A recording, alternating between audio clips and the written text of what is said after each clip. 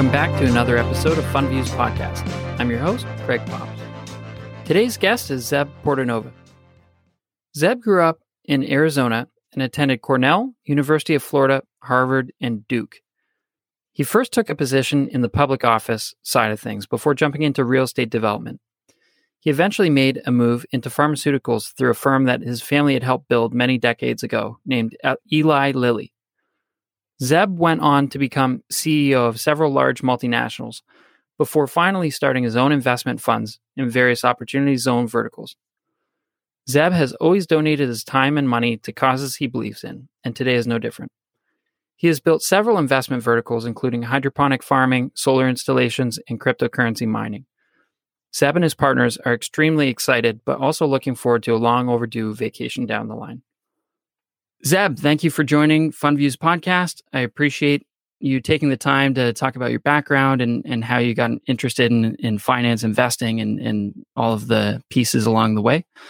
Thanks for having me. Glad to be here.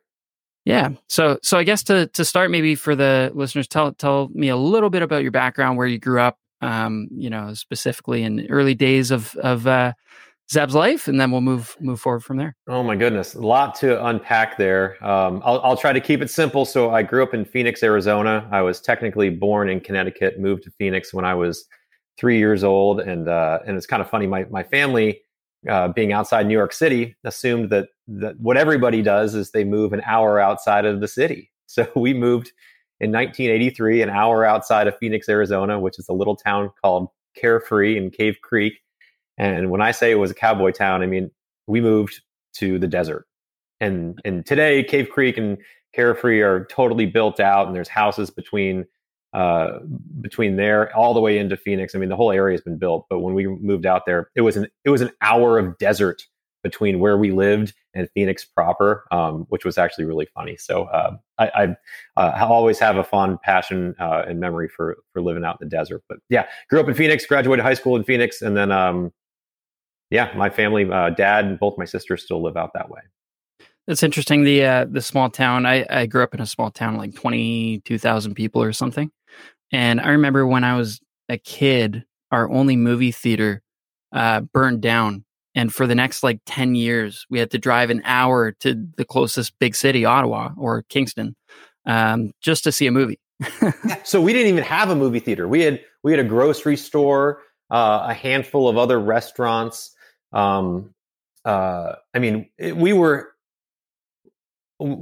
Snakes would come into our backyard. Scorpions would fall in our pool. And you got to remember, my family moved there from, basically suburbs of New York City, Connecticut.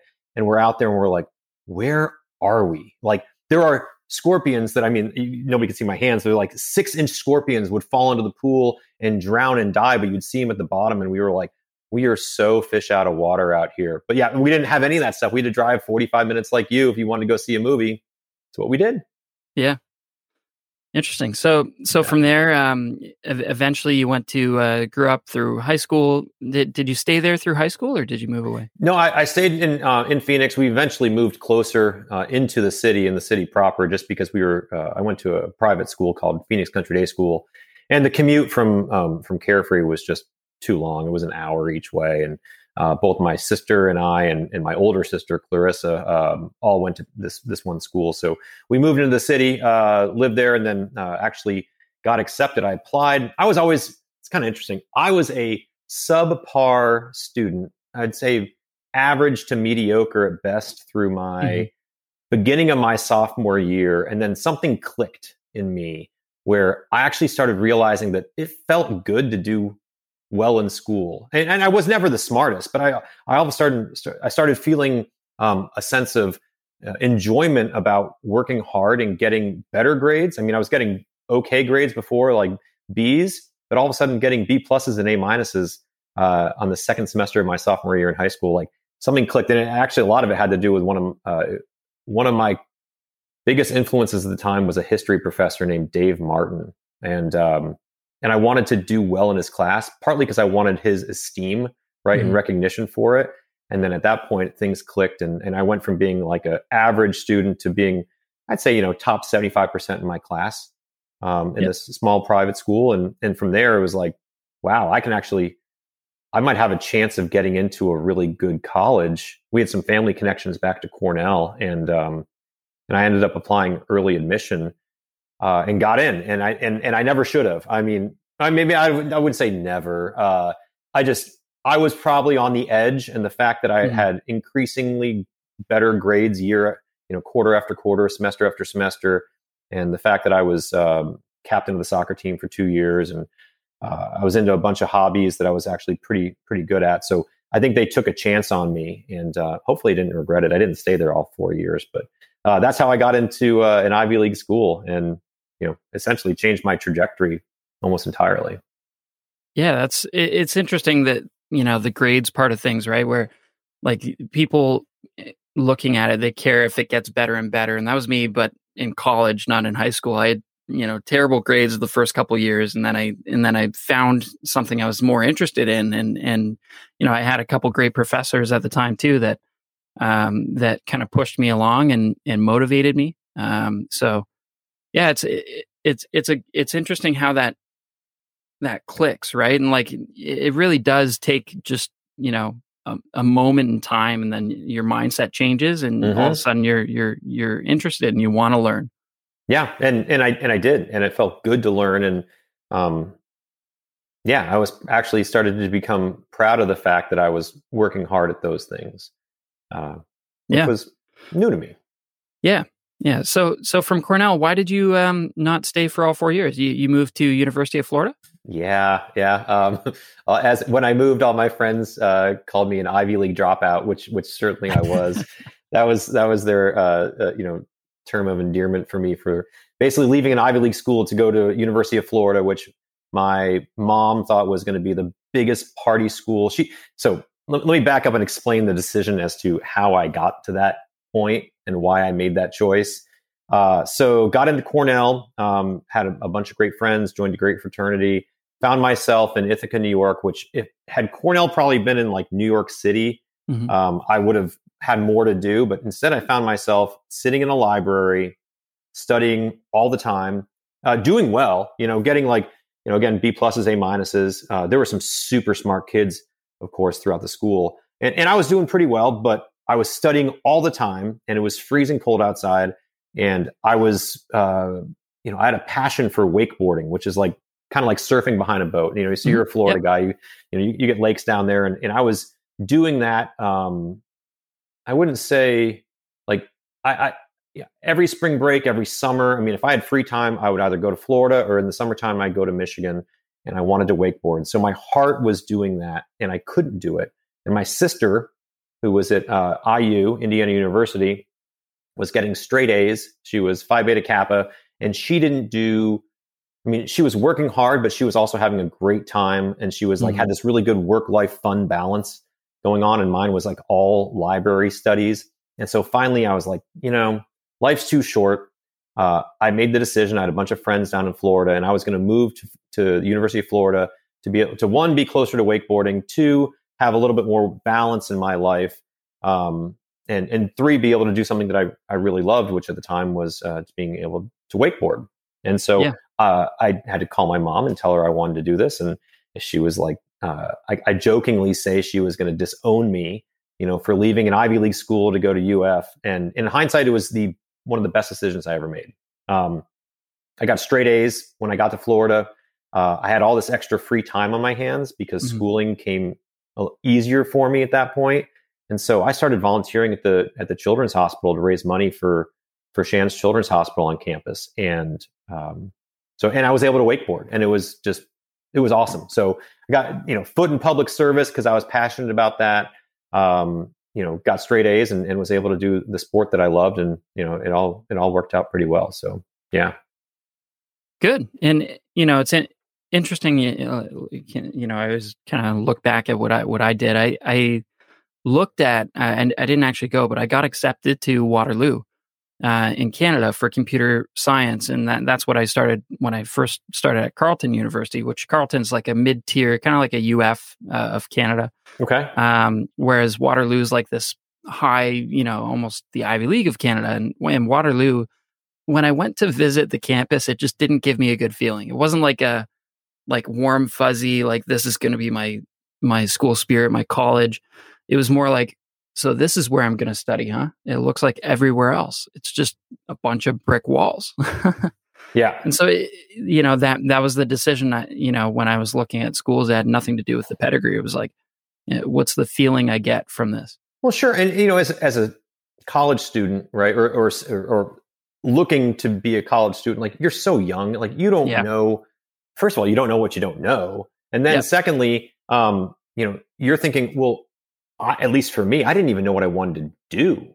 Mm-hmm. Well, I didn't even know what classes I wanted to take. I was just there because that was kind of the expectation, and I was supposed to do a liberal arts background. And so, funny story, coming from Cornell with great grades, University of Florida denied my application the first time. Really? I was like, you've got to be kidding me, guys. And did they give you a reason? Well, yes. So I called them up and I was like, hey, they didn't give me a reason. I had to call and ask. And they said, well, you've not taken a biology class. Because it's funny how these universities, if you're going to transfer in, which I was doing technically in a 2-year degree, if you will, from Cornell, the classes I took at Cornell were required for Cornell, not required for UF. And UF said, if you want to come in, you're missing a biology class. Well, I'd taken biological psychology. I was technically a psych major. And they're like, well, that's not going to qualify. I said, what if I sent you the book? I said, I'm learning about everything about biology, dopamine, neurons, like literally, this is a biology book. If I send it to you and you review it, would that work? So in the middle of my final exams, I had to send down my biological psychology book to the UF admissions group. And I pestered them, Greg. Yeah. I think there was even a note in my admissions file saying, this guy is, I think they even called me pushy. And because somebody read it to me one time, I'm like, well, yeah, I am pushy because I want to come to your school. I'm coming from an Ivy League school where I've had, great academic success, and you guys won't let me in. Like, I'll take any class you require me to take.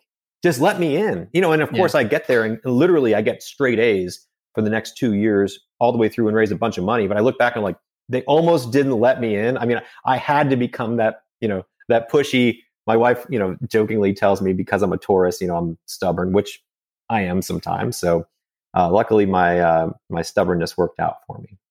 Yeah, definitely. And sometimes you just gotta push. You just gotta keep, it's pushy or persistence, one of the two, whatever you want to call it. And there's a fine line there between persistent and annoying, right? So everybody just got to have some good EQ to figure out, well, how far can I push this versus, okay, I'm kind of over the line here. And exactly. Luckily this one worked out for me, but yeah.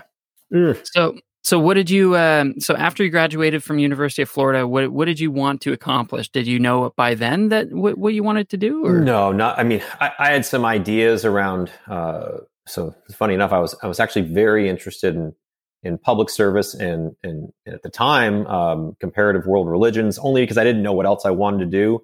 I just looked at religion as a really interesting way to help people.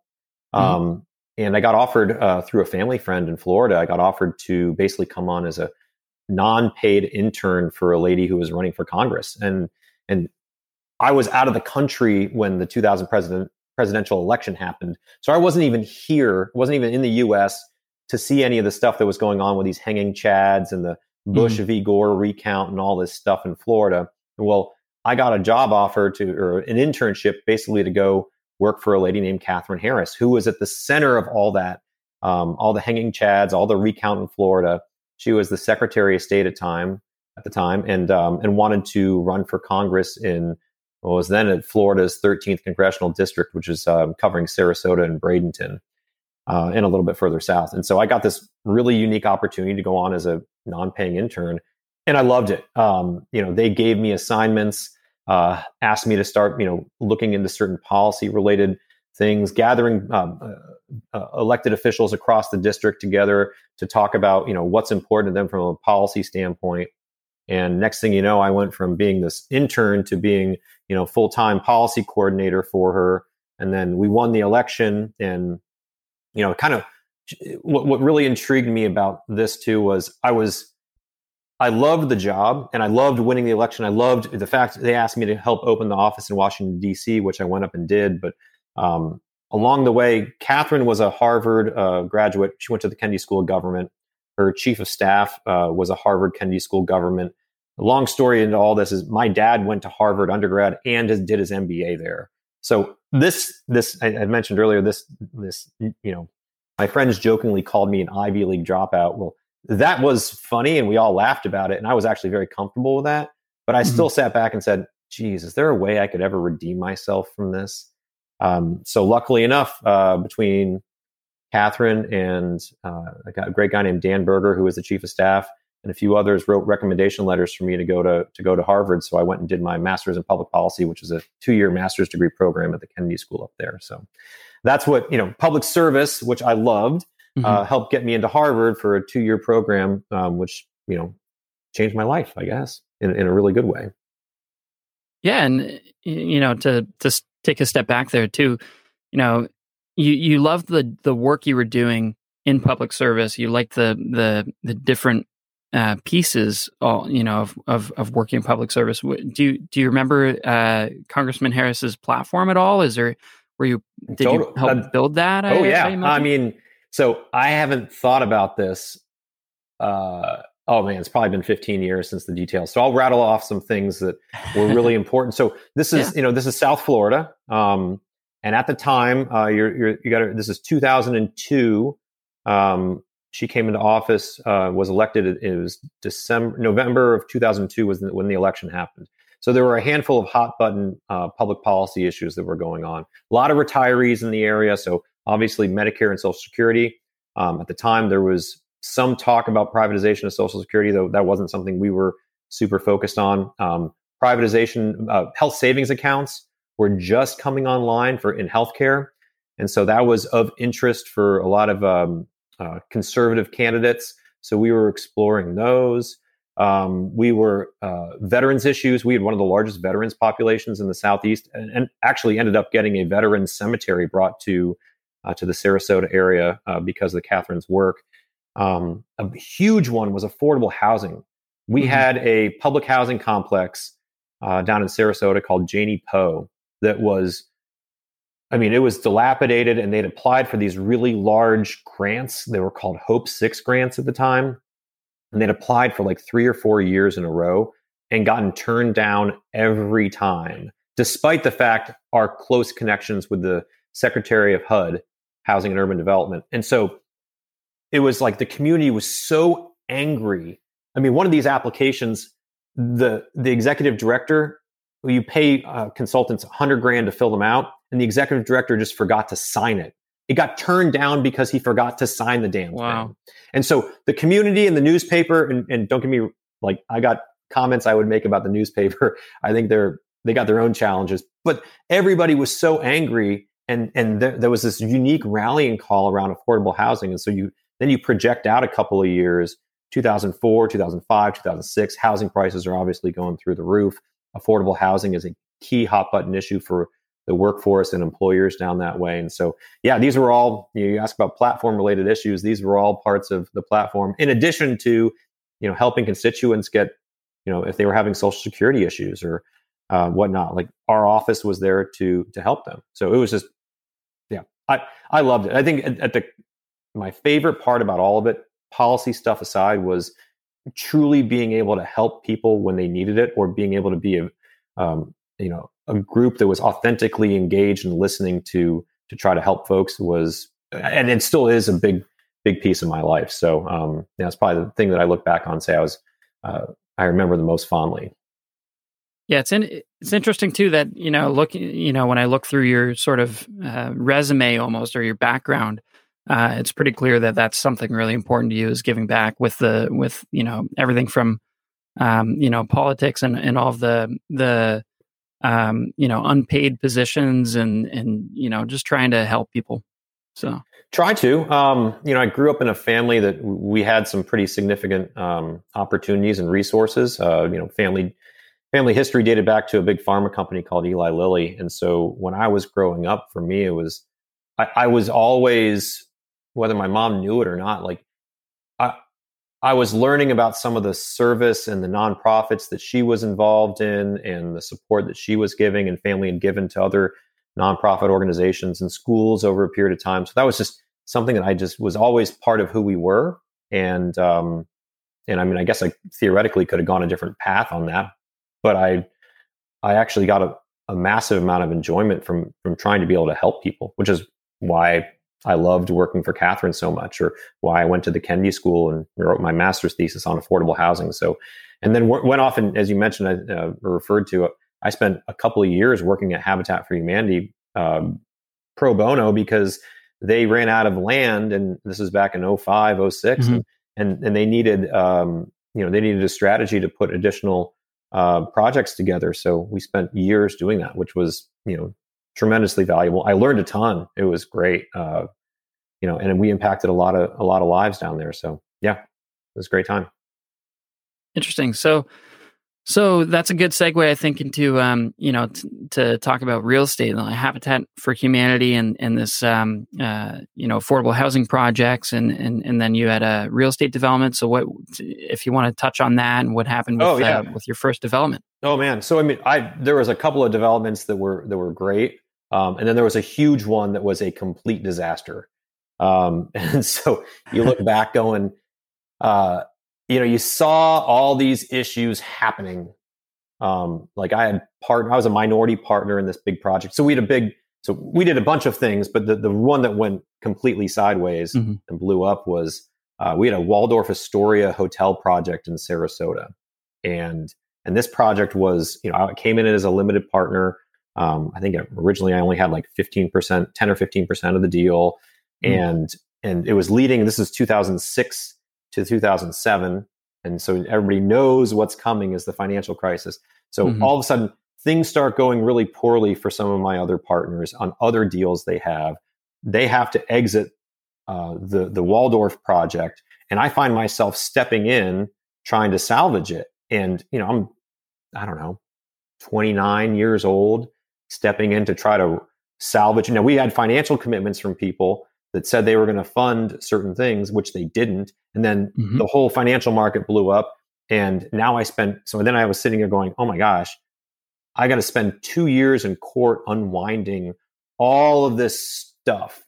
And people looked at me because they knew I had money, and they're like, oh, well, Zeb's just going to write us a check. And I was like, if I owe it to you, if I owe it to you, I certainly will. And I did. Yeah. But when I didn't, I was like, no, I'm not. Like, this wasn't something that I created. I tried to salvage it. So we spent 2 years unwinding it in court. It was awful. I wouldn't wish that upon anybody. But in hindsight, and I didn't realize this until a couple years later, like, had I not gone through that litigation, had I not spent that time in court doing litigation strategy, I never would have been able to become a CEO of a company, right? Like litigation, whether you like it or not, is a part of business, and you need to be able to be prepared to navigate that should it come up. And, for me, when I took over my first CEO role, I look back and it was like, but for things like that, I never would have been they certainly wouldn't have offered me that position. So, sure, was it awfully painful at the time? No doubt. I wouldn't want to ever go through it again. I've realized, and you can ask any of my friends, I got a bunch of great CEO colleagues, and the answer at the end of the day is, who wins during litigation? The attorneys. And I can promise you, very rarely are both plaintiffs and or defendants happy with the outcome of what happens. So, my two sister-in-laws are both attorneys here in Florida, and I can tell you that's always the case. Well, and look, we all need attorneys, right? Lawyers are super important. The law is really important. But I've always found that if you get to a point when it just becomes about lawyers fighting, it gets really expensive, and neither defendant nor plaintiff end up being very happy with whatever outcome comes from that. So in my experience, if there is an issue, the best thing you can do is sit down with a person across the table and reach an agreement, assuming everyone's willing to be amicable and fair, right? Absolutely. So, so that moves us forward. So, then eventually you went back to school, right? You did your MBA. I did my MBA at Duke. It was a really unique program because I'd already done a 2-year full-time MBA or full-time MPP at Harvard, and I was looking for something actually different, right? I was fascinated with emerging markets. This is, as the U.S., if you remember back in like 08, 09, 2010, 2011, the U.S. was struggling financially, trying to get back on a footing. And, the emerging markets were a hot topic at the time. China, India, Mexico, parts of the Middle East were all fascinating. So, I went and did what they called a global executive MBA. Technically, it was called a cross-continent MBA at Duke University, where we went, started in Shanghai for 2 weeks. So we were in China, London, Dubai, India. Oh gosh, where am I forgetting? We certainly did 2 weeks on the home campus in Raleigh, Durham. Oh, in Russia, we were in St. Petersburg, Russia for 2 weeks, and it was the same courses, same teachers, but just with an international focus. And man, it was so interesting. It's really cool. Super cool. I mean, I learned a ton. I didn't have to move my family at the time, which was another key component for me. And after that, went on and actually went in and without using any family connections, started working at Lilly, which was cool. I wanted to go learn the family.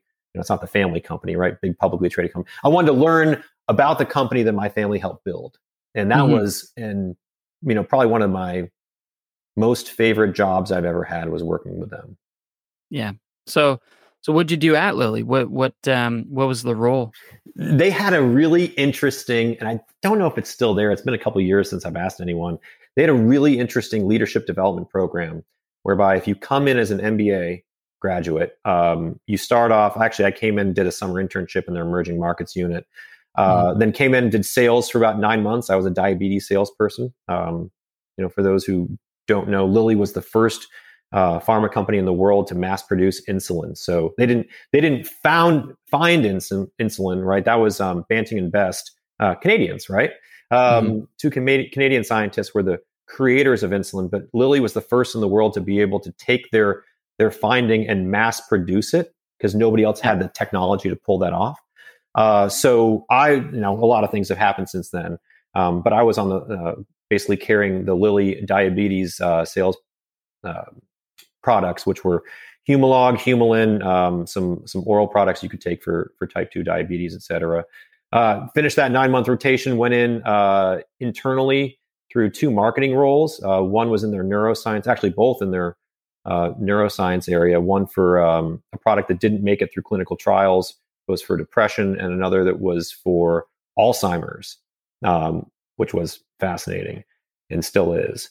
And then I got placed as a brand manager for about a $500 million neuroscience product that was declining every year for the last 10 years.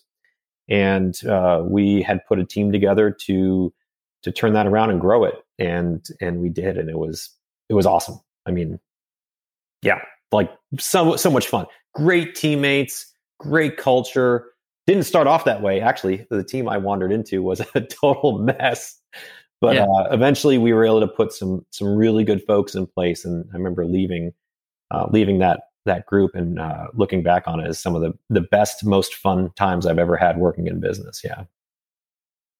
Interesting. Yeah. And, to go to kind of this from public policy to real estate to pharmaceuticals and all these different industries, it kind of gives you this big picture mindset, right? Of like business in general as opposed to like a specific business. So, all right, so this is really like, if somebody was like looking at my resume at that time, they'd be like, hey, you look like you're hopping around a lot, right? And my answer would have been, well, I am, but I'm doing things that I'm really passionate about. Mm-hmm. And there's always going to be a constant theme through this. Like business is business is business. It's just a matter of, in this particular industry, which levers do you have access to pull to make the biggest difference? So like, like one of the things we did, I was working this neuroscience product that I was the brand manager for, was called Stratera. It was for people with ADHD.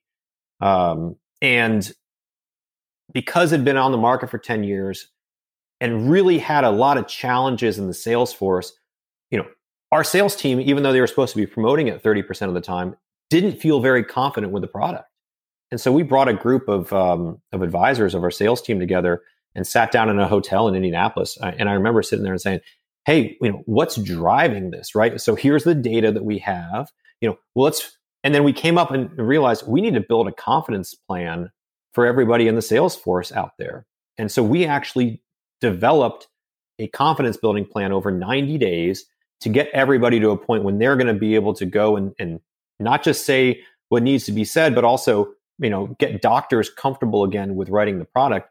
And that's what we did. And, there was no script. Like did I learn enough from real estate to figure that confidence plan out? Did I learn enough from, Habitat for Humanity to figure that out? Like, did the MBA teach it to me? Did Harvard teach it to me? Like, it was just at some point, like, you just intuitively start understanding which pieces of business make sense. Mm-hmm. And there's no exact way of saying, I was only able to do that because, I built a house at Habitat. No, I started to learn, the 5 different business models that Habitat had. So I started to figure out, hey, what drives people? How do you make decisions? How do you Mm-hmm. impact and influence folks without using money, right? And there's stuff like that. And it just became, you draw from even your psychology background initially. Oh, for right? sure. It's like, yeah, for sure. Things, everything, like even now, it's so funny that like, I did 1 year computer science, and that's enough to like talk to coders and be that intermediary glue between them and the finance people. And how cool is that, right? Mm-hmm. Like, so I know nothing. I've never taken a computer science class. I would die if I was trying to be the intermediary. But the folks, so one of my best friends, this is to use this example you're talking about. Mm-hmm. One of my best friends at Lilly had a PhD in biology, microbiology, but also had an MBA from Duke. And so he was one of the few people that could take the science and the marketing and talk each other's language, right? Like you could take computer science and, investment strategy and talk each other's language. Like, that's super rare. Yeah. It's interesting. And all it takes is like a year. It's not, I don't have a computer science degree even. It's just literally a year or two in multimedia design I took after that. So it's like these things that kind of these pieces that and it's funny, even with you're talking about, the diabetes medication. I actually did a summer internship at a pharmaceutical manufacturing facility where I was in processing metformin for the summer. So I was literally in the hazmat suits, that's what happened to be where my mom worked as a chemist, and they were hiring summer students. So So for everybody who's listening who doesn't know, metformin's like basically the first thing that's prescribed to people if they've got diabetes or type 2 diabetes, mm-hmm. because it essentially helps you. It reduces your blood sugar levels. So it's like the first line. If anybody walks in, that's normally the first thing a doctor will prescribe. So you were actually making that. Yeah. That's awesome. Yeah. It was an interesting summer. I started in the packaging line, and then I moved to maintenance for a little bit, and then they put us in granulation and in processing. And it was so funny because we made, the majority of what we made was metformin, but we also made like other things. And I remember we made, I think, Tylenol 3s or something with codeine. And I remember the blue powder, and you have like guys looking through the window watching you pour the blue powder, and your hands like shaking. You're like, if I drop this is like $70,000. Like, just doing as a summer student, it was crazy. It was a great experience though. Oh, that's cool. In full transparency, Greg, I became a manufacturing junkie. Yeah. And my next gig after we were successful on the Stratera brand, they asked me to come on as a Lean Six Sigma black belt, which is basically like, operations improvement across anything, marketing, manufacturing. Like we became internal consultants at Lilly to go tackle any problem that, the president of Lilly USA or anyone else wanted us to go after. Mm-hmm. And I later then became a manufacturing. My first job was Swiss Krono, was large flooring and wood products manufacturing. I love that stuff, right? Like figuring out how you can make things better. And not because I had any answers, but because normally I found like if you bring a team of people together, they probably know what the problems are. And they also have a bunch of great ideas on how you can solve them. Mm-hmm. If you say, hey, like your hand is shaking, right? Because you're like, okay, how much percentage of all that blue stuff that you're using goes to waste in a week or a year? And saying, okay, well, what process can we put in place to reduce that waste number by half? Like those projects were really damn cool, in my opinion. Yeah. So I don't know, I fell in love with that sort of stuff. That's my dad's background, actually. He's Lean Six Sigma engineering background than an MBA and manufacturing. No kidding. What kind of work does he do now? He works for a company called Ross Video. Ross Video designs and manufactures broadcast equipment. Oh, interesting. So they do a lot of the NFL stadium stuff. They do a lot of the different sports teams. My sister actually works on the sports team there, and so he's in charge of all manufacturing and services. Oh, that's at awesome. Ross Video. So big Canadian multinationals. Big success story over the past 20 years. They've done very well.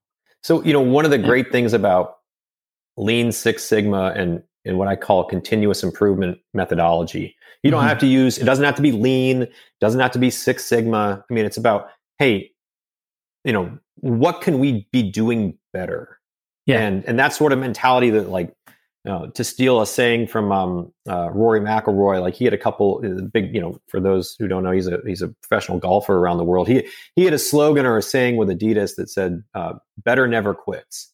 And that really resonated with me. Like in anything in business, I can assure you there is something you can be doing better than you are. Now, you may not have the capacity to go solve that yet, but if you did, there's always a place where you can be doing better in something. So, if you I've always had the perspective that, if better never quits, like don't ever stop, don't rest on your laurels, never stop trying to be better. There's always more you can do, better output, better relationships, better sales, efficiency, better sales targets, all that stuff. That's right. Yeah.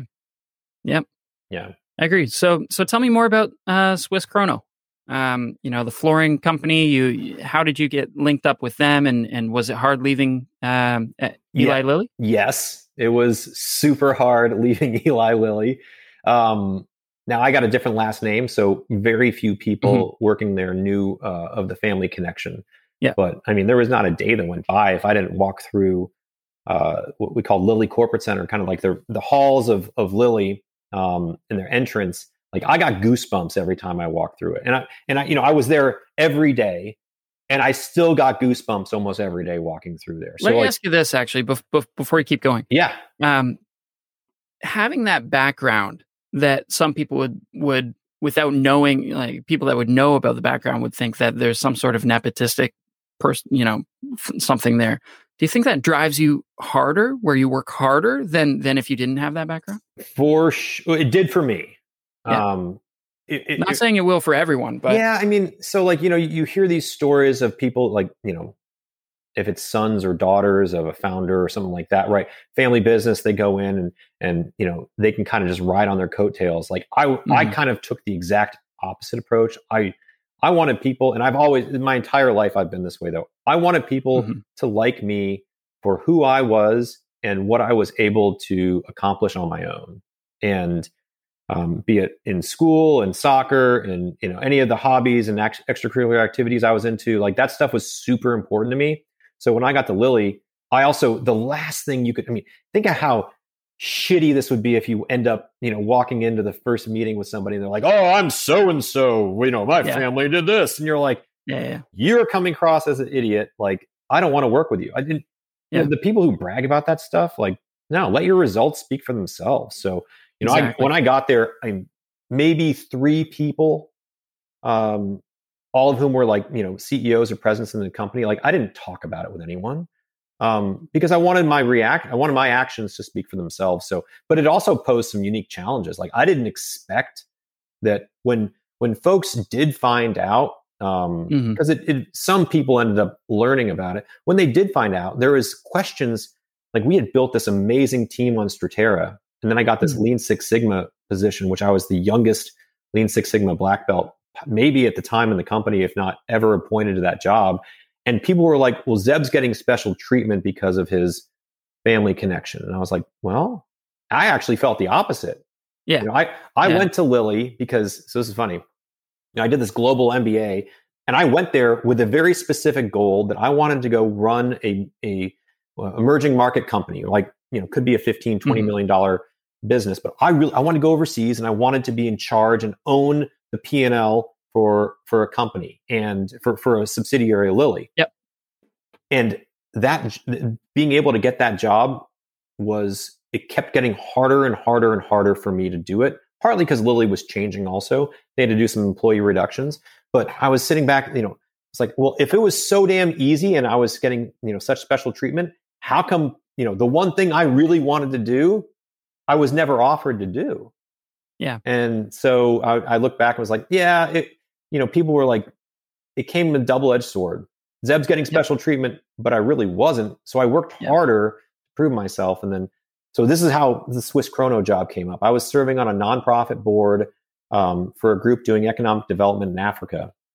And on the board of directors was a guy who was running, I think they're the third or fourth largest search firm in the world right now, called N2 Growth. A great guy named Mike Myatt. And Mike is like, hey, Zeb, and we've gotten to know each other over a couple of years on this nonprofit board. And I got to know his son who was running it.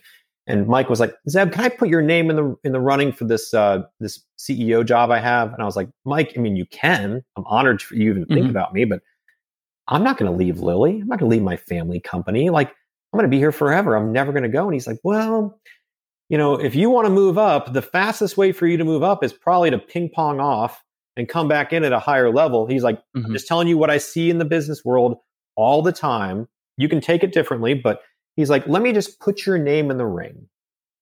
It's like, okay, Mike, I'm never going to leave, but it'll be a good experience. I'd love to see what they have. To be able to be CEO of a $250 million a year company is obviously intriguing, but I was never going to go. And he's like, there's 250 people that are applying for this job, or 300 people that applied. Chance of me getting it's like 0. Well, I go through this interview process, and it took 6 or 8 weeks and multiple interviews, and I interviewed the board of directors and the owner. Flew to Switzerland to interview them yet again, and lo and behold, at the end of the whole process, they offer a guy with no flooring and wood products experience the job, because they wanted an outside perspective from an engaging Ivy League trained executive. So I got offered the job and had to walk in and tell a guy named Alex Azar, who just retired as the Secretary of Health and Human Services under Trump, who literally wrote Project Warp Speed, which we can talk about later. I spent some time with Alex last week, but I had to go in and tell Alex, the president of Lilly USA, that I was leaving to take a CEO job. And Alex was a friend and a mentor, and that was impossibly hard to do because of the family connection, at least the weight I placed on myself. But it catapulted my career 15 years the day I took that job. I mean, I owned my own business. It was massive. It had all the manufacturing, which was an area that I wanted to get deep into, all sales and marketing. Swiss Chrono had its own challenges. We were building a new plant that came with some unique challenges also, plus a group of Europeans, some of whom were fantastic to work with, and others were a cultural nightmare trying to come into the United States. So we got to live through a whole bunch of that stuff. That's definitely sounds like a lot of challenges. Good challenges, though. Sometimes, let me give you a stereotype that I found to be true. Some of the Germans and some of the Austrian and Swiss that I worked with, they got really angry. And really angry. And most Americans, I mean, look, they'll stand up for themselves, but at some point, like, if every day you come in and you're yelling at people, like, you will lose all of your credibility and all of your ability to influence folks. And that, I watched that happen with some of the European colleagues coming in and doing that. It was, they were just like, I will tell you the way it will be, and it will be. And we're like, no, just because you think you can't tell a customer what to do in the United States. It doesn't work like that here a lot of the time. So, it's big cultural difference. I mean, Canada's kind of in between the two, so I definitely understand that. Well, it can be. You just got to have your eyes wide open and have some good EQ about who you're working with, right? And how to approach them and the cultural norms. I mean, I think being open to that, as opposed to saying my way is the right way, in my experience, gets a lot more results than walking in and dictating how things are supposed to go. Yeah. So from there, you moved on to Vestergaard, right? Was that a subsidiary of Swiss, or it was Swiss. It's the largest manufacturer of mosquito nets in the world to prevent malaria. Oh wow! Super interesting company. owned and run by one man, a guy named Mikkel Vestergaard. Might be one of the most interesting guys in the world. Mikkel lived in New York City. He was Danish. His company moved to Lausanne, Switzerland, outside Geneva, a number of years ago, and he was basically taking he wanted to completely step back from the business. We also had a product called LifeStraw, which was a water purification group, and we did a lot of food security work over there. And I came in, took over the global operations for Mikkel, so he could stay in New York most of the time.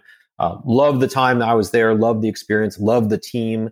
Would run through a brick wall with a lot of those guys. But at the end of the day, what happened was I was traveling like 90% of the time, and not small stuff. Like we had 10,000 employees and subcontractors in Vietnam, where we did all of our manufacturing, all cut and sew operations, all mosquito net impregnation. And I was there 6 times a year. And but our whole sales territory was Africa, like the entire continent of Africa, including R&D that we ran out of both New York, DC, and Ghana. But we had sales and logistics and finance out of India, and an owner that lived in New York City. And I was on a plane. I did 350,000 miles on Delta and Delta affiliates in the 18 months, over an 18-month period when I was at Vestergaard. It was crazy and unsustainable. And I moved my family there because, granted, they paid really well. And I wanted the opportunity to be back in healthcare, but I didn't realize I was going to be gone all the time. And then something really, really important happened. There was some legislation that got passed back in the US called Opportunity Zone legislation that allowed anyone with a capital gain to have probably the most beneficial tax treatment that I certainly will ever see in my lifetime for capital gains. And I realized really quickly, with not just for our family, and a lot of the stock that we held at Lilly that had, basically zero basis since founding, but also I had a lot of friends in this group called YPO who were either going to have exits or were having exits, and were going to have capital gains issues. And so we quickly realized that it was time for me to come back to the US, create our own private equity group, focus on a lot of opportunity zone investing. And that's what I did. So I was over running that in Europe for about 2 years when the OZ stuff passed, and we came back to do that. And I stopped getting on airplanes all the time, which was very favorable for my wife and 2 daughters. Absolutely. Some travel is always nice, but too much is like, ugh. At this level, so I would get the diamond medallion luggage tag in the mail. And a lot of people were like, oh, that's really cool. I'm like, actually, this is like the exact opposite of it. It's like a scarlet letter for me. It's a badge of dishonor to be rolling around with this thing. That just means I'm gone all the time. So things I was thinking about. But, so something we haven't talked about, and I'm not sure if you want to get there. However, the single most powerful, impactful organization I've ever been part of is a group called YPO, stands for Young Presidents Organization. But for these guys, which is, I'd say, where I spend most of my time in my public service volunteering. I'm the state chair for South Carolina, but these guys the organization has changed my life in a way that every time I'm thinking through a major life decision, like leaving Switzerland to come back to the US, or even going to Switzerland in the first place, I ran it past my YPO. We call it a forum, but it's like your board of directors. And they help you think through all the really good things going on in your life and all the really bad things going on in your life. Like they're there to talk about whatever it is that's important to you. And man, I mean, I would have made so many more mistakes in business and in my personal life, probably, if I didn't have, this group around me to kind of share their experiences and learn from people who are, have been there before and done that. So I just put it for anybody listening, if you have the opportunity to join a group like YPO, like it's changed my life. I would put it as, it's been more influential for me than being a Harvard graduate, with a Harvard network, or a Duke graduate, or anything else. It's the single best leadership organization I've ever been part of. So on that note, how do you become part of YPO? How do you get involved with them? Yeah. So you have to be, here are the criteria. To join, you have to be under 45 years old. You have to be a president or CEO or chairman of the board for an organization. And then they've got some other different criteria. So for a manufacturing company, you have to have around, I want to say like $13 or $14 million in revenue. and then a certain number of employees that report up to you. And so I got in when I was at Swiss Chrono. We had 200 plus employees and $200 million in revenue. So we were, I far surpassed the criteria to be admitted. And then, if you go through all that in the interview and you're relatively nice and smart, you don't come across as a jerk, odds are you'll get access. So you just apply and they let you in, but you got to meet those criteria. Interesting. Sounds like a really interesting group, and you can learn. I learned so much from talking to guys like you and your background. I can only imagine a whole group of guys like you and talking to them and about your background. Hell, Greg. So here's a great story. If but for YPO, I would have never started making investments in the digital assets cryptocurrency space. Mm-hmm. So one of my YPO forum mates in 2017 decided he was going to start his own. I think at the time it was an Ethereum and Bitcoin mining operation, and he did, and I was a co-investor with him in that. And then 3 months later, his company gets bought by and rolled up by a bunch of other YPO guys, and now it's run by the former chief operating officer of Microsoft, a guy named Kevin Turner. This company's called Core Scientific, and Core is probably going to go public in the next, 6 or 12 months. And for a gazillion dollars or some crazy number. And, and we launched our own Bitcoin mining fund because of what we've learned along the way. And I wouldn't, if but for YPO, I wouldn't know that stuff. I wouldn't know anything about it. So it's changed my life. The unique personalities, the people and their experiences.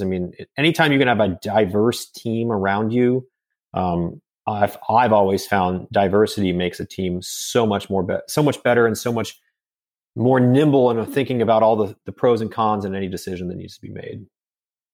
Absolutely. So now that we've touched all of that, finally we'll get to what you're doing today. So maybe give us a overview. I know you mentioned opportunity zones, and a lot of the viewers have heard it on other podcasts too as well. So what does Gem Funds actually do? What are you investing in? What's your, what are you working on now? Yeah. So, Gem Funds is an alternative asset, private equity group. And we've got multiple funds underneath us. We started and became experts in opportunity zones, but we've also become experts in high-tech agriculture. So think greenhouses for tomatoes, leafy greens, cannabis. Those are all areas we've invested very heavily. Solar and renewable energy, as an example. I've built a solar facility for one of our sites already. We're looking at arguably what could be one of the largest solar sites in the state of South Carolina. So that's in development right now. And then blockchain and cryptocurrencies is, I'd say, our third or fourth, depending on how you categorize it, are our other major pillar within our group. And so each one of those are areas that we've one of our investors or one of our partners has significant experience in. All of our investors are obviously very bullish on those categories, and so here we are right now. I'd say 50% of my day involves. We launched we call it Gem Mining. It's a Bitcoin mining fund. Actually, I think it's the only opportunity zone Bitcoin mining fund probably in the United States.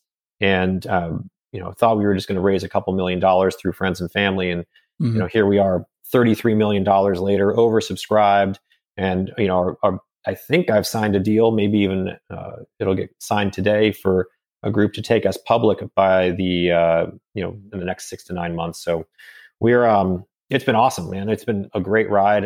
Obviously, sounds really interesting. Super interesting space. Digital assets right now and blockchain in general are, Tesla put we were doing this before Tesla put $1.5 billion on their balance sheet of Bitcoin. But that certainly didn't hurt. It made access to our mining units a little more complicated, but from a Bitcoin valuation standpoint, trading a damn close to $60,000 a Bitcoin right now. It's wild. Yeah, it's definitely. It sounds like you're in these areas that are not everyone has adopted yet. You're almost in that forefront of the technologically speaking, right? And between cannabis and crypto, but also into solar and other technological innovations. Yeah, and even like we will have, I think, the largest greenhouse operation for tomatoes and leafy greens in the southeastern United States. Actually, I just submitted our financing package through USDA for that, or we will at least, I think, this week. We look at technology and then have a team of people around us that help us, are either experts in that or help us figure out how to become experts in that space. So I got 5 partners. They actually all happen to be YPO CEOs. One of the guys is a tech entrepreneur who helped me get into the crypto mining space, and he sold his company to Core, still operates there. One guy is a real estate developer. One's in construction. Another guy sold his financial services company a couple of years ago for a boatload of money. And everybody brings a whole bunch of different perspective and a whole bunch of expertise to the table that when we have to make a decision, we're thinking all the way around that decision to make sure, hey, what can we trip ourselves up on? Or are we really making the right decision here, or should we be doing something else? I like to say they've saved my bacon many, many times because my perspective just knows this. They can help me think through all the other parts. So, yeah, great. And so, are you actively bringing in investors? Are you looking to? Is it just the crypto mining side that you're raising for? Or are you raising for other verticals? Well, I would maybe by the end of today, we're not going to be taking any more investors in our crypto space, and we're not taking any investors on any of our other platforms now. The only thing that would have been open would have been our Bitcoin mining fund, and I think that may end up getting closed today. So I would say we're in the unique position that the answer is probably no. We've raised the money we need to, and it's been now it's all about deployment. And luckily, we've been in spaces that are super strong and hopefully continue to be. But at some point, some of that's also out of our control. But we try to control the most variables that we can. Deployment and execution is kind of the CEO's job, right? So that's interesting. You have 5 of them we got 5 of them to help hammer this home. And I like to joke and say, if I got hit by the beer truck tomorrow, walking the dogs or something, then any one of those other 4 could step in and run what we're running. So I'm very blessed to have them as partners, no doubt.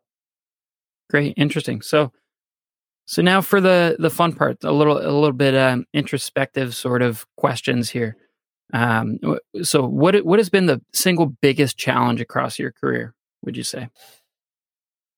Man, well, certainly unwinding that Proscenium project, that the Waldorf Astoria project, and during the financial crisis in 2008, 2009, 2010, that was horrible, right? It was miserable. And then being on the front page of all the newspapers because it was such a big project that was unwinding.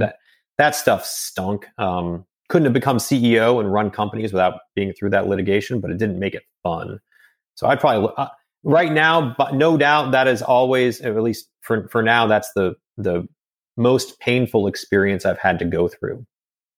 Yeah, that would sum it up. That sounds painful. So what advice would you give to someone that's trying to find their niche? They're trying to find something that they're passionate about. Oh man, totally. So it depends on what stage you are in life. I would say for people who are in college, my advice to anybody there is go intern as many places as you possibly can, because it's almost more important for you to work somewhere and find out you don't like it than to work somewhere and find out you do. Because if you have this, and I had a friend who went off and worked at, she was an MBA student and went off and worked at Apple, right? With everybody's like, oh my gosh, you're working at Apple. It's so glowing. And she came back, she's like, culturally, she's like, it didn't fit for me.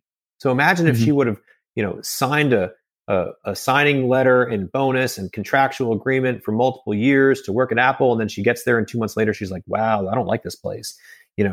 If she would have interned there like she did, that's a really good thing. So my advice to people that are in college or at least in a place like that is, go try as many different things and figure out, it's as important to figure out what you don't like as it is to figure out what you do like. And then for, folks that are at any stage in their career is do what you love. I mean, life's too short. If you're not passionate about something, you don't like what you do, you don't like who you work with, don't do it anymore. It's easier said than done. Like, yes, you probably need a paycheck, but I've always found, especially across my friends and colleagues, is if you're not passionate, go find something you are passionate about, and the money usually follows. Yeah, I think that's good advice. So what do you see? Last question. What do you see in the future for Gem Funds and for your career? What's now that you're at this point? Yeah, I mean, so this is the busiest I've ever been in my life. I think we're going to have 3, maybe even 4 companies that we sell or go public this year, which is just insane. Trying to take 3 companies in a public offering in 1 year is just like someone. If I can only imagine. If I can do 1, let alone 3, I mean, they're all going to be. It could be really strong. But then I'm going to go on vacation for a really, really long time because I've been waking up. I mean, with crypto, here's something that's interesting about the Bitcoin space. This is an industry that doesn't sleep, right? Yeah. It is on 24/7, 365. I lost a deal a month and a half ago. We were looking at a deal. It's really crazy, Greg. So what happened was we had agreed to a contract on a Friday afternoon. I signed it on Saturday morning and then realized Monday was a banking holiday. And so I was like, hey, Monday's a banking holiday. I can't wire you the funds because the banks are actually closed. And they said, and our deal was only good through Monday afternoon. And they said, sorry, deal's canceled. And they took crypto over the weekend for payment from somebody else. So, I mean, I find myself waking up at like 3 a.m. At least a couple of times a week, partly because we've got so much work to do, but also because, this marketplace just moves quickly. And, when we have an opportunity to buy certain mining units, which is what we're focused on right now for this Bitcoin mining fund, we got to go. And if we don't, somebody else will, and they'll wire the money. They'll send crypto to make payments. So it just, I see us continuing to grow. We've got some really important projects we need to execute on. This high-tech ag project here in the Southeast is massively important for food security. We got 3 companies we'll try to take public this year in our portfolio, and then I'm going to go on a long vacation. Good. Well, enjoy the vacation. I hope I'm not there yet. I got a lot of work to do still, right? Yeah. After the sales, you got maybe 6 months, another 6 to 18 months probably before. It's going to be a run at that point. Sprint. It's going to be a sprint. So, Hey, Greg, thanks for having me on. It's been awesome. Thank you. Yeah, by all means, appreciate the time. Great questions. If I can do anything to help promote this, let me know. Absolutely. And that's all for today's episode. Please like, follow, subscribe, and share with friends, family, and colleagues to further support FundViews podcast. Until next time.